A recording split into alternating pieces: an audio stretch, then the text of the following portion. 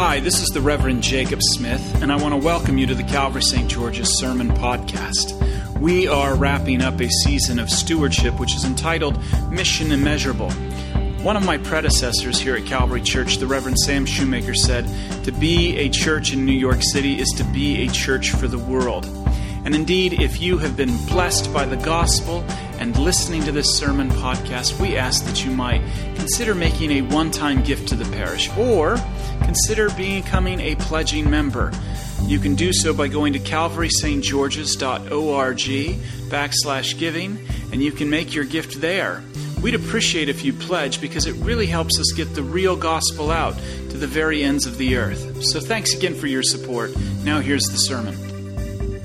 So this is week 3 of 4 of our annual pledge drive, and I want to thank all of you who've gotten your pledges in. I know there are a lot of worthy institutions and churches, etc., to give your hard cash to, but thank you for partnering with us. For those of you who have not pledged yet and who want to, if you would, please do so by the end of this week. Our vestry meets very soon, and the vestry looks at what is pledged, and we plan our budget according to that.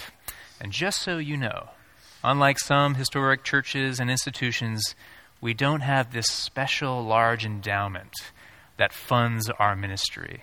It's all from what you pledge. So thank you for pledging in advance. That said, this week is also the third of 4 in our look at the epistle of St. Paul's epistle to the Philippians.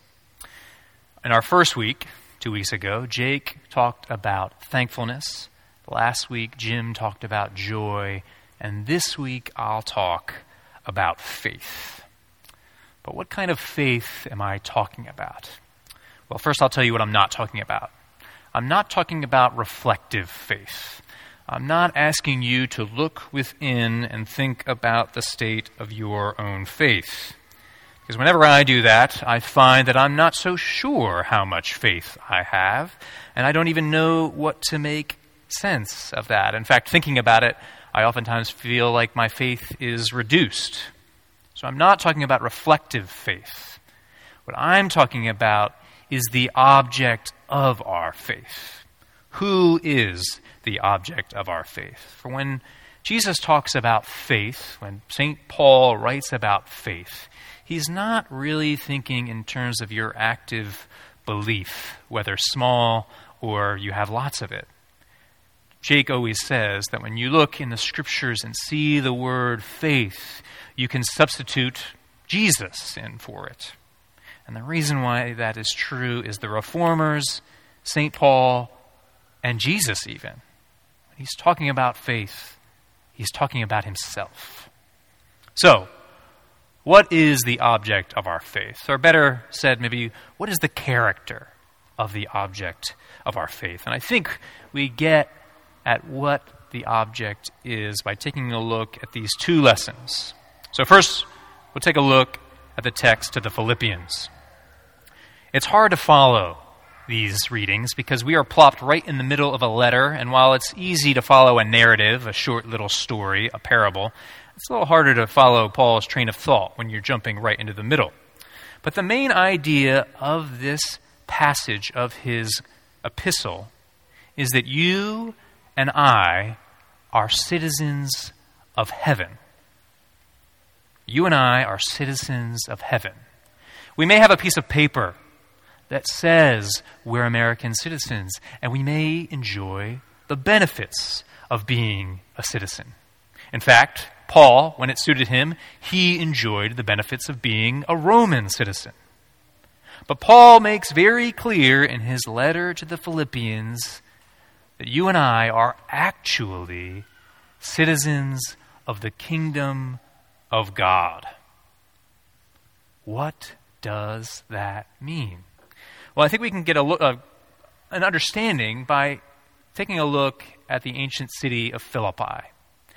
The city of Philippi that Paul came to was this city that was all about the Roman Empire.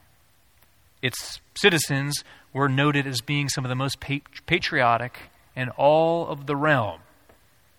So you would think if Paul was a good missionary, if he had a good strategy, he'd say something to the extent of, to be a good Christian is to be a good Roman. To be a good Roman is to be a good Christian, right? We're trying to meet people where they're at. We're trying to meet them halfway, not trying to put any obstacles in their course. But Paul was not a good missionary strategist. As we see in this letter, Paul makes clear to this most patriotic of all the people in the realm, according to many scholars, what he says is Jesus is Lord. And what that means in this ancient world, to this city, is that Caesar is not Lord. Jesus is Lord. Let that sink in for a second. You're trying to be a missionary. You're trying to make new followers of the Jesus way. And you're telling these people who are super patriotic, actually, the Roman Empire, the Roman Emperor isn't Lord. This Jesus guy is. What was Paul thinking? But what he's trying to do here, he's trying to emphasize the fact that it's true. That Jesus is the king. That followers of Jesus are citizens of the kingdom of God. And this trumps any other loyalty. This is above any kind of allegiance to a flag, to any kind of group, to any kind of ideology, to any ism that you can think of. Jesus is saying that when we say the Apostles' Creed, that is the real pledge of allegiance.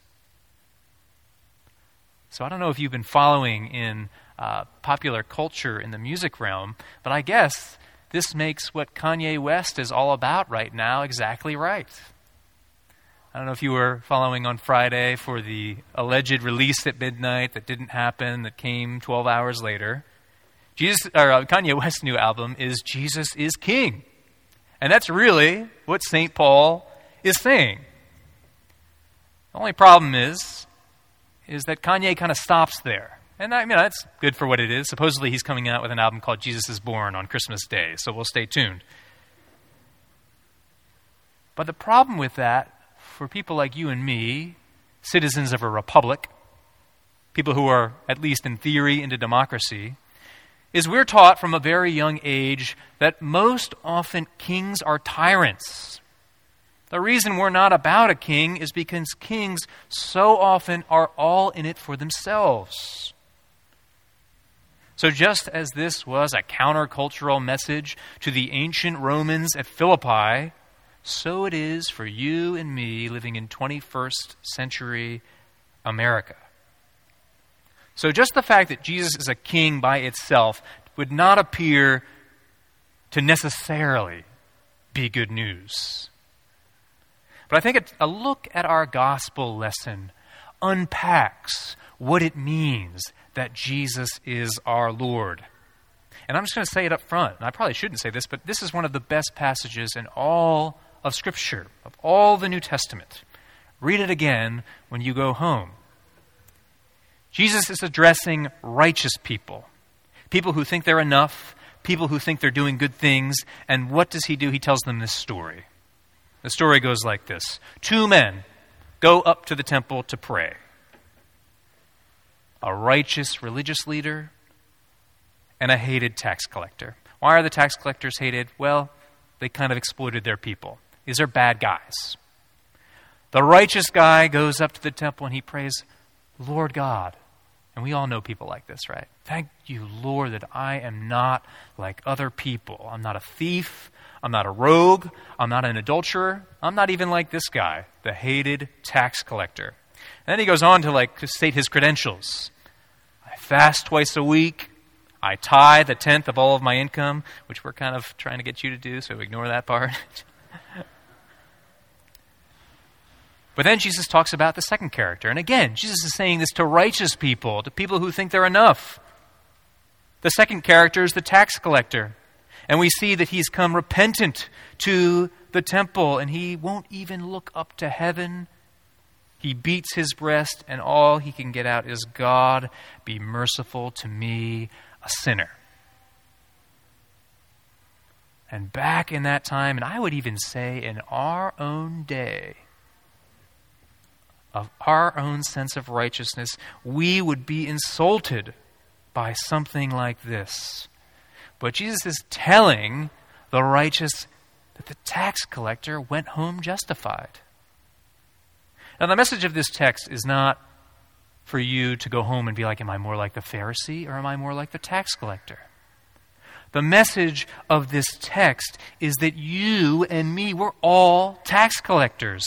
We're on that side. We're all in need, and God has mercy on all tax collectors. God is going to have mercy upon you and me. We don't have to wear our masks anymore. We don't have to pretend we're more righteous than we are. We don't have to be afraid that some person who might be more righteous than us will find us out or point out some flaw. Maybe point out a tweet from 10 years ago. This is the good news of this text, of both texts, is that Jesus is King. But He's not just any king. He's that King we pray to in the prayer of humble access. He is the Lord whose property is always to have mercy. This is good news. We're rightly skeptical of kings and queens. We're rightly skeptical of people who are in power above us.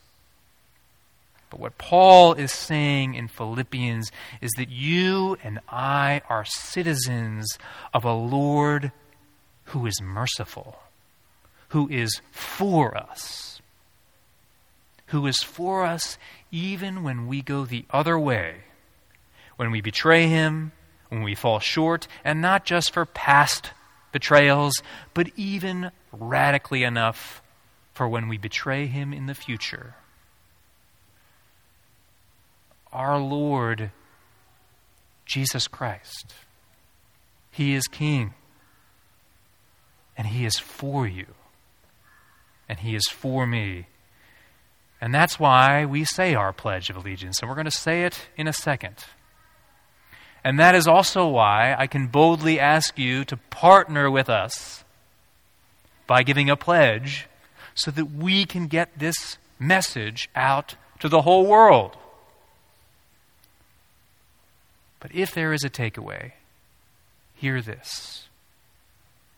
We do in fact serve a king. We are subjects of a Lord. But our Lord is for us. Our Lord is merciful. In the name of the Father, the Son, and the Holy Spirit. Amen. Thank you for listening to our sermon podcast, produced and recorded at the parish of Calvary St. George's in the city of New York. If you feel led to support the continuing ministry of the parish, you can make an online donation at calvarystgeorges.org/giving. Thank you.